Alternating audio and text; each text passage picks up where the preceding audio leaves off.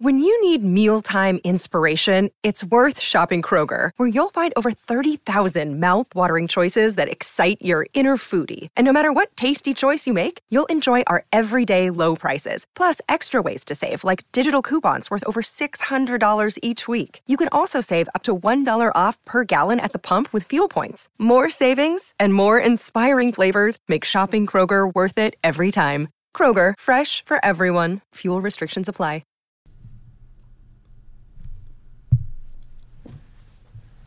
Right, if you can hear us, we're off to a good start because we've got a new microphone to do the podcast and it's been an absolute nightmare. We were meant to start this an hour and a half ago and we've had an absolute fight. It's all singing and all dancing, it does everything. Yeah, well, hopefully, like I say, if you can hear us, we've done something right, we're away and gone. And if you can, then we'll promise that this will be the best ever because this microphone's going to make it. It's quadridirectional. Yeah, so I'm told.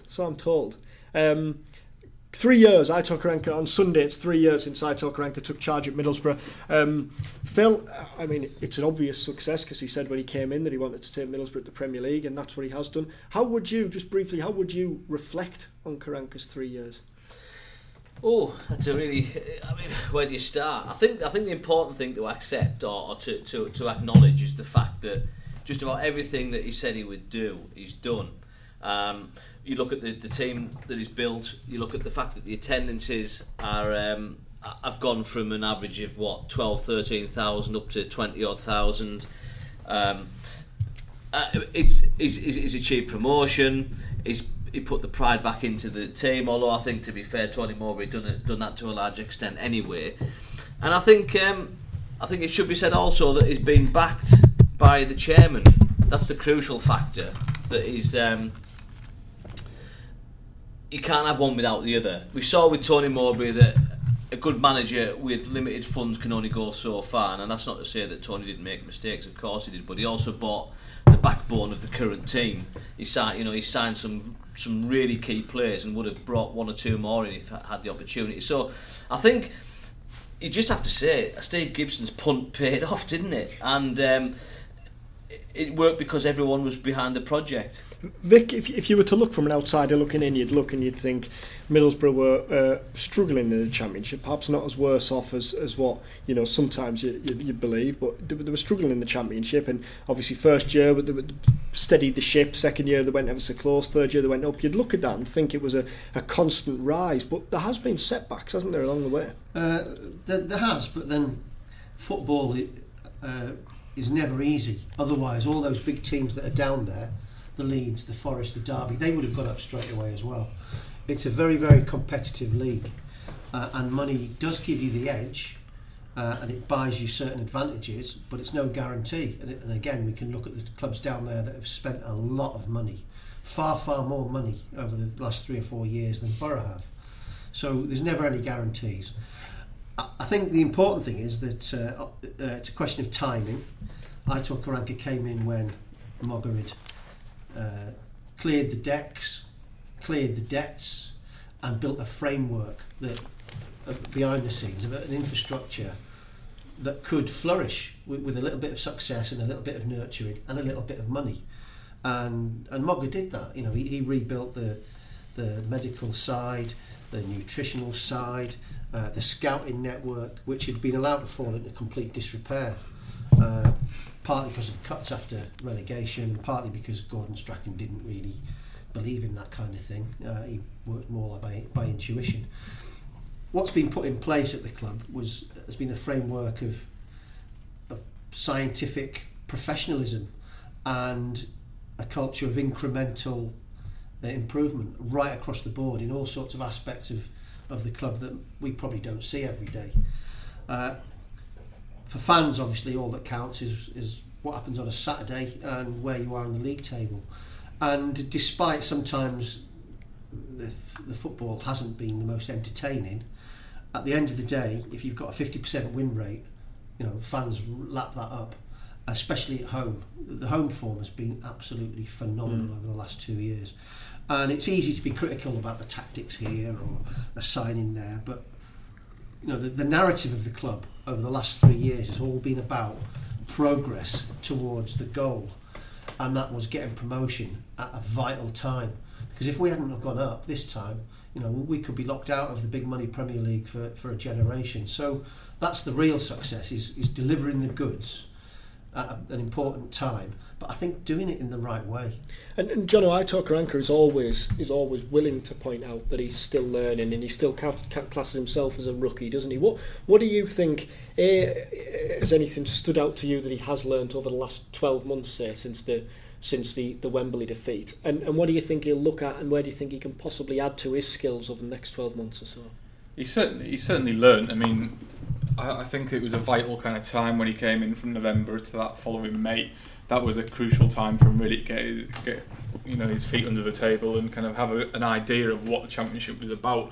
And he realised pretty quickly that Borough couldn't defend, and they were shipping far too many goals. And this is a manager who, obviously he's a defender by trade, so he always said that he wanted to get that sorted first, and he did that. To be fair, I think that was crucial, that little half season where he got a look at Middlesbrough and he could assess, right, I want him, don't want him, and then very quickly, if you look at it, he started forming his team, didn't he? He got the spine of it nailed down very quickly with the likes of Ayala and Gibson, Clayton and Ledbetter, and that always gave Middlesbrough a chance, because he worked out, he made them tough to beat firstly, and that was something that Middlesbrough, you couldn't really say for years that was the case.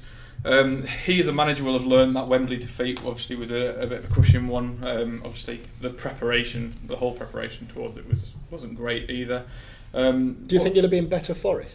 Yeah, without a doubt. I think if we can look back now and kind of think maybe we can take the positives of Middlesbrough not going up at that point. He's a year more experienced, and I think that he understands the whole league better. That's not to say that last season he didn't make mistakes, because obviously he did. Obviously he had some amazing kind of things that unfolded, some bad results, and then the so-called bust up in March, which again he would have learned. But he's still young, and managers say that they can be 20 years into management and still be learning. So he's only 3 years in, and he's already got a massive tick on his CV. He'll continue to learn, he'll continue to get better, but the only way you can learn is by taking the rough with the smooth, really. Phil Vick, you were at his first press conference when he was unveiled. If you're kind of on a personal level, I guess, not a managerial level, what do you think's the biggest change since you sat down and obviously a guy who you only knew what you'd read about him as a player, so obviously there was the unknown element. What do you think's the biggest change from then until now? I don't think there's really been that much of a change. I think one thing that's remained constant throughout is that his belief in himself, his belief in his methods. I think John was absolutely right when he says that Aitor has changed. He's not quite as inflexible as people make him out sometimes. All managers are stubborn and they have their sort of blind spots. But we've seen this season the fact that he altered the team when, on the back of the Watford defeat, didn't he? We've seen in the past that when he came here, he said he would be bringing in kind of fringe youth team players, under 21s from Spain.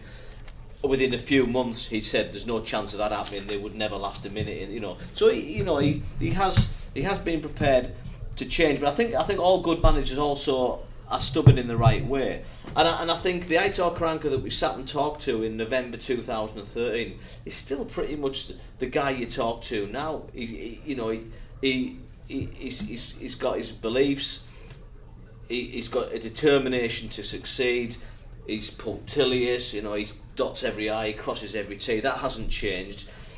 It probably micromanaged to a point at times, where it's almost impossible to maintain that level of hands-on control, and that's probably the biggest learning curve he's had, is how to delegate and how to trust other people, and he's probably still learning that.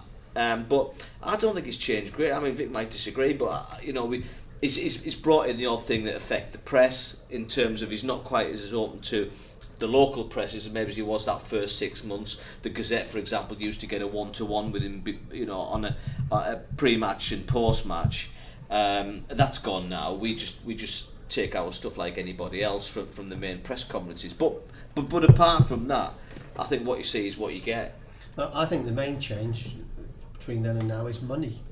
You can come in and have all the bright ideas you want as a young manager, but if you haven't got the backing, the financial backing and the political support of the people above you, then you're on a very sticky wicket.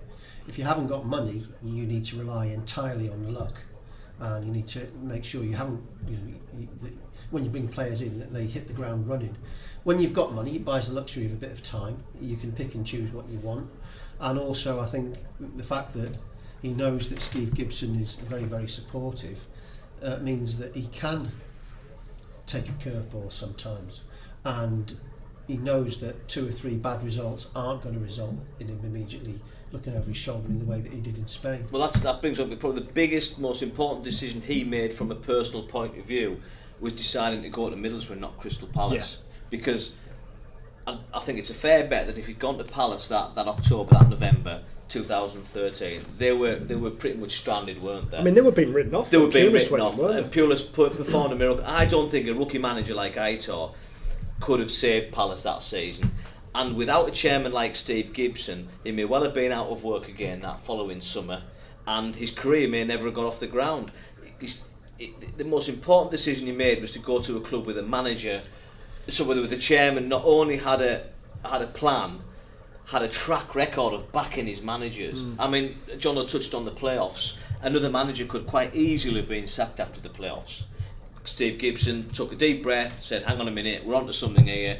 We haven't quite fulfilled our potential this season, but we haven't missed by much.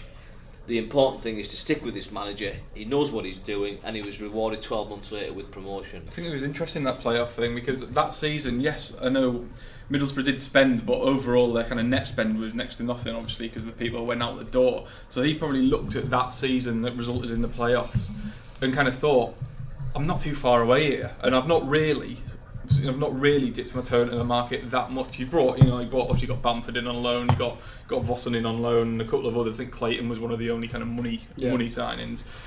So after that playoff game, he probably sat down with Steve Gibson and thought, I've gotten that close, and we've not really dipped our toe into the market yet.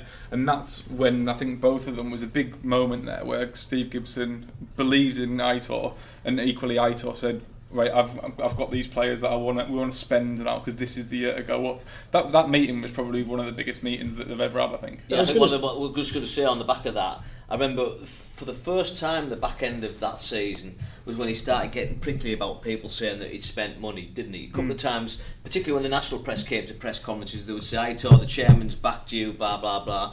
And Aitor was very quick to say, we've balanced the books. I've only spent what I've raised, and by and large he had. And I think that was a very big message he wanted to get across, because I think the perception nationally was that Steve Gibson had once again thrown a load of money at the manager, and he hadn't failed, and he was failing. We forget about it now, but that season, the season before, we were all paranoid about the football fair play regulations, and we all became accountants, didn't we? And we were very conscious about income and revenue streams and how much it was costing the club and how close they were to the ceiling.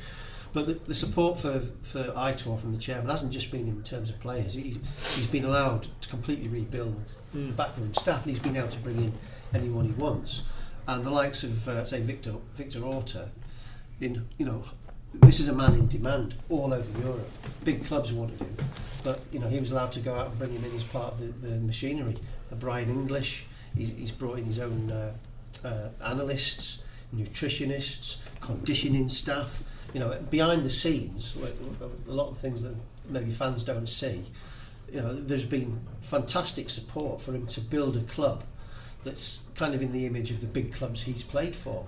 Will that have always been the intention, or that what you're talking about there about him getting the backing both in terms of playing staff and non-playing staff? Do you think he earned that with an impressive kind of first few months, and then Steve Gibson thought, hold on, we went to see Steve Gibson.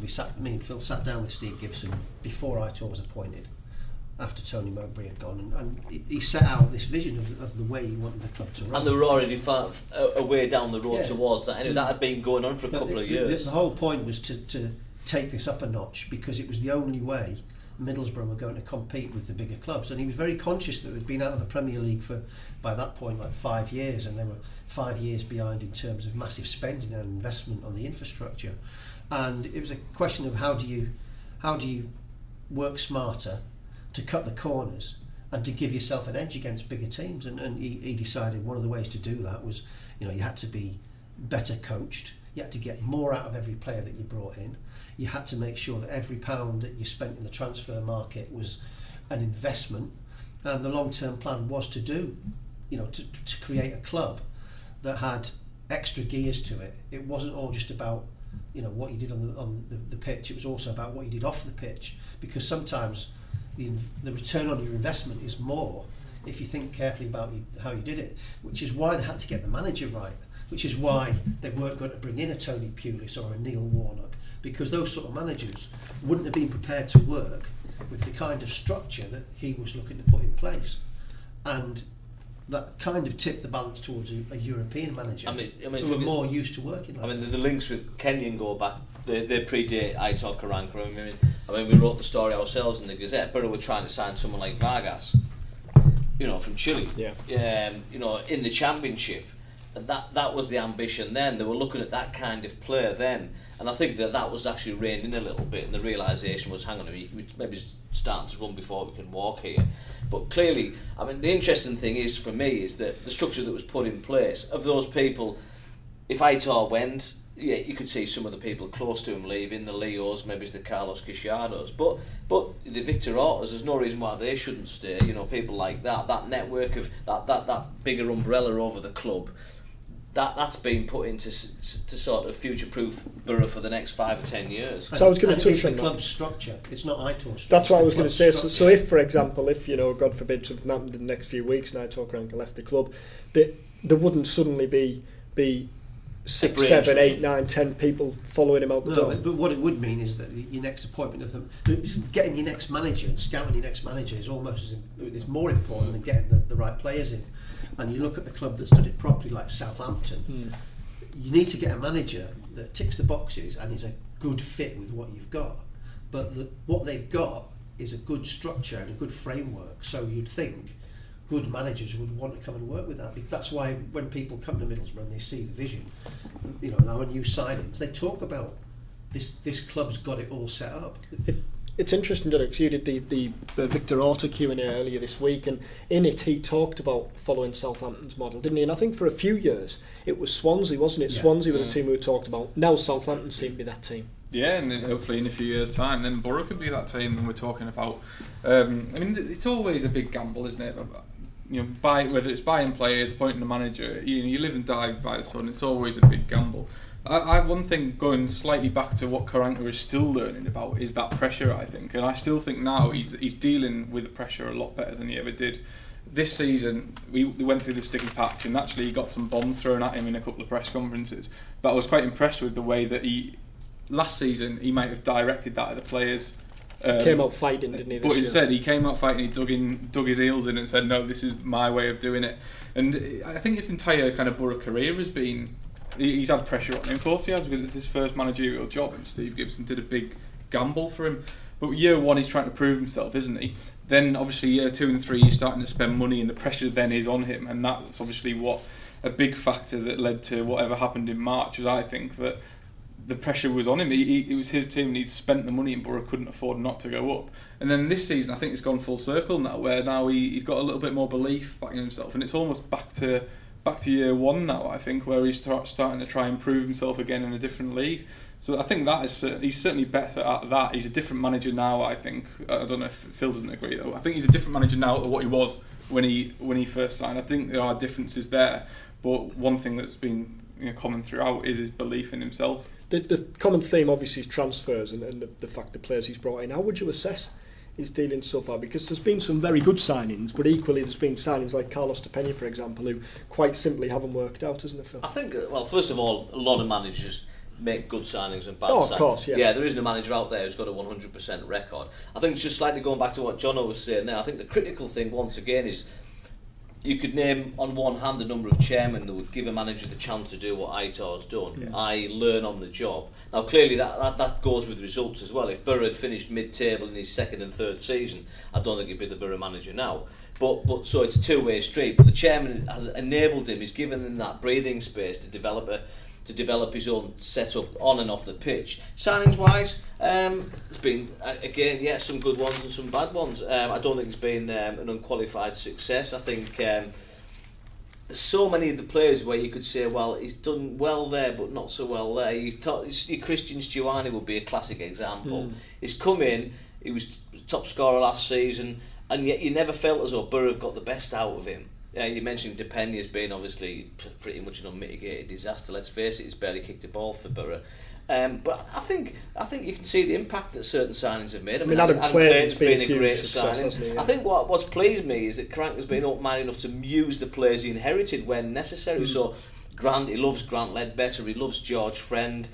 Ben Gibson came through under Tony, but has become a better player as he's got Dimmy's the older. obvious example. Dimmy would be a great example of a player. Yeah, Albert Adoma, he inherited lots of those players he brought in. Were already there when he came in.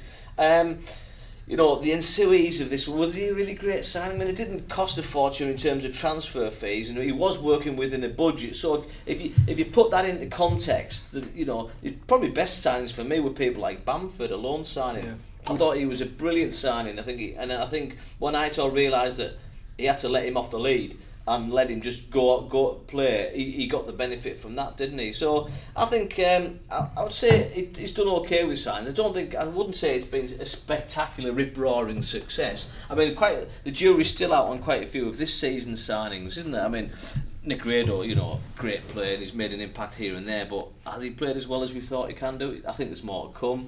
Valdez, I think there's more to come. Some of the other signings, we haven't seen a lot of Fisher. We haven't. Daroon's just really started to, find his feet in the Premier League. So you look at, half or more of this summer's signings. Espinosa hasn't had a chance yet. No. Brad Guzan was brought in as a reserve keeper, and he's probably a perfectly reasonable reserve keeper. We haven't seen a lot of Fabio. So if I was to sit here and say, yeah, Aitor's a genius in the transfer market, I think that would be a ridiculous oversimplification.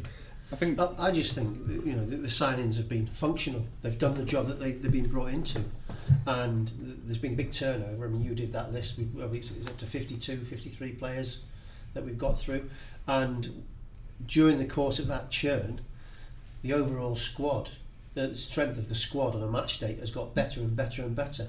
So in that sense, they've been progressive signings. They've made the squad better, offered options and strength in depth. And as you say, there's not anyone that's particularly spectacular, but they've all done the job. And sometimes it's whether you're a good fit to the rest of the team rather than whether you're an individual star. And we've seen that with a lot of players that have come in and they think, well, they're all right. But actually they've blossomed as the seasons have gone on, and some of them have blossomed on stepping up to a different level. I mean, Nsue last season was a fine example of that, wasn't he? You would never have thought that Emilio Nsue, for example, would go on to become the first choice back at the start of the year. Shouldn't he? He was signed. I mean, this is where he goes. He came in as a winger, though, didn't he? And after that first season, you wouldn't have said, well, yeah, you're right. We're kind of judging them on what we saw when they got here, but you look at their CV when they arrived and you say, well, he's a La Liga regular. He's a La Liga regular. Well, Karanka clearly brought him on as a player. That's the point. I think. Yeah. I'm not sure those players came in and did the job they were signed for. I think Karanka's genius might have been to realise, hang on a minute, I'm not getting the best out of him as an attacking wide right player, but he's a steady fullback. And that's where he's being prepared But then even if you look at his first season, he played at right back at Bournemouth, for example. Exactly, and an absolute shock. And for them, you thought we can't put him anywhere near there again. But then obviously he went on. Two things that Aitor does for me is he improves players on the training pitch. I mean, the list countless. You look at Gibbo, Clayton, Grant, George, Ayala, and they're all quick to say that. Yeah, and they all kind of say that they've improved, but they haven't improved tenfold under him. Whatever he does in the training ground, people like it. The players like it. They say it's the best training they've ever had. The second thing he does is he keeps them fit, and that's down to him and the medical staff. But Borough's injury record of the last 2 years is absolutely incredible as well. It's immaculate. I'll go slightly. I totally agree with the fitness side of things. I think improve sometimes isn't necessarily I would say it's more he gets them to do the job he wants. Yeah. So, for example, you take Adam Clayton, who for a lot of his career was an attacking midfielder, and Adam Forshaw almost. That's the kind of player we thought Borough was signing, or certainly that's the sort of player that Huddersfield thought they were signing. And Aitor transformed him into the best holding midfielder in the Championship. Now, whether you'd say he's improved as a player or he's just getting the best out of him in a certain position is open to discussion. I think that's Aitor's strength, genius, whatever you want to call it, is that he finds a player and he thinks, right, I think his best use for me is in position X. Well, Would that not be called improving though? Because if Adam Clayton's a Championship attacking midfielder, he's now a Premier League defensive midfielder. Is that not improving? I'll just go without going into too much of a cul-de-sac. He may, with the right amount of encouragement, being as good as Adam Forshaw in that position. Well, I think you're both right, but the important thing is not whether you get extra out of a player. It's whether what you get out of the player gets extra out of the team. Yeah. And that's what he manages to do. He harnesses people to the machine.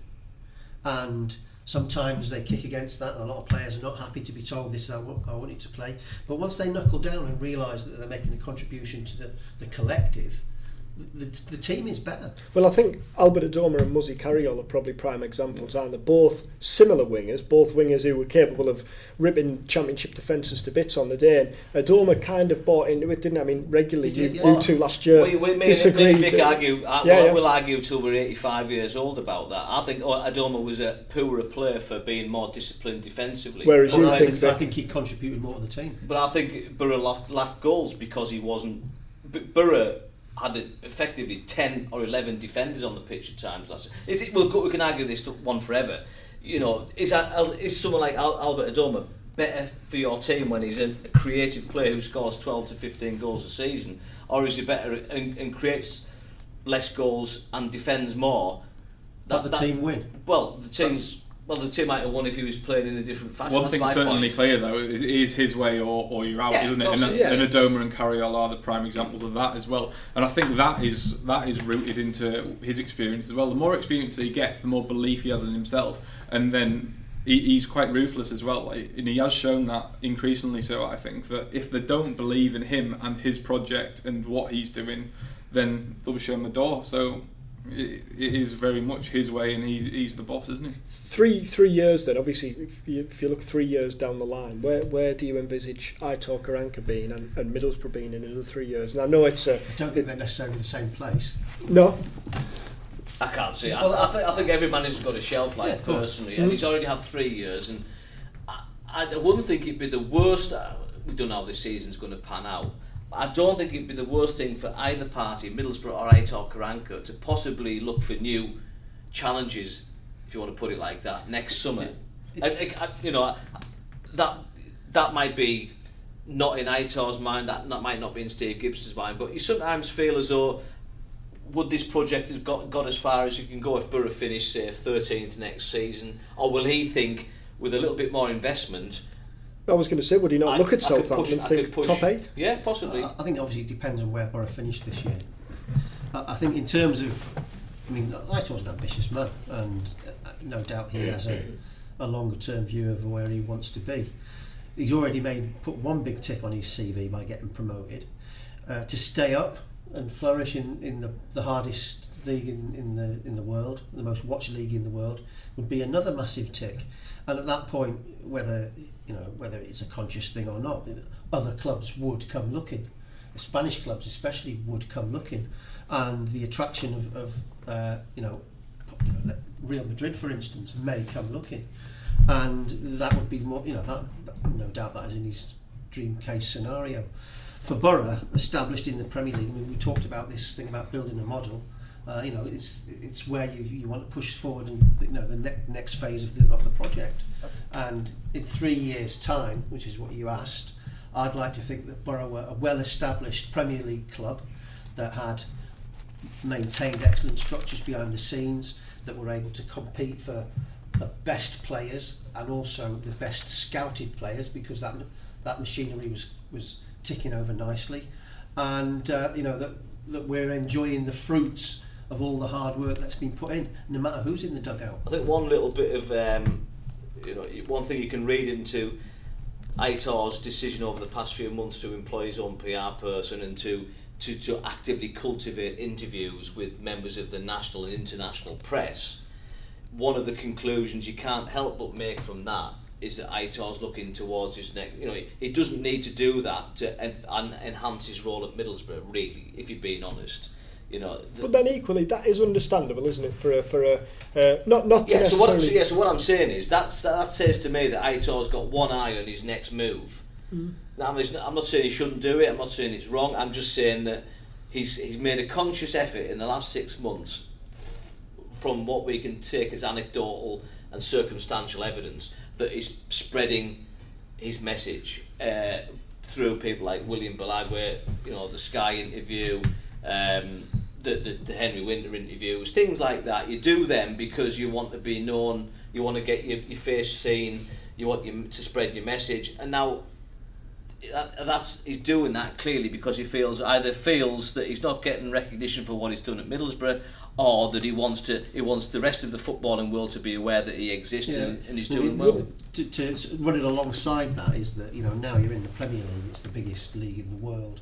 There's global demands, and there's an argument that the press officer of a local team can't necessarily cope with demands from Korean TV and Al Jazeera. So there is that element, and other managers do have their own press people. Steve Bruce takes his own press people. Yeah, I'm only saying that's an example. That's what I'm I'm not saying that what you're saying is not right, because obviously profile building is all part of the wider project.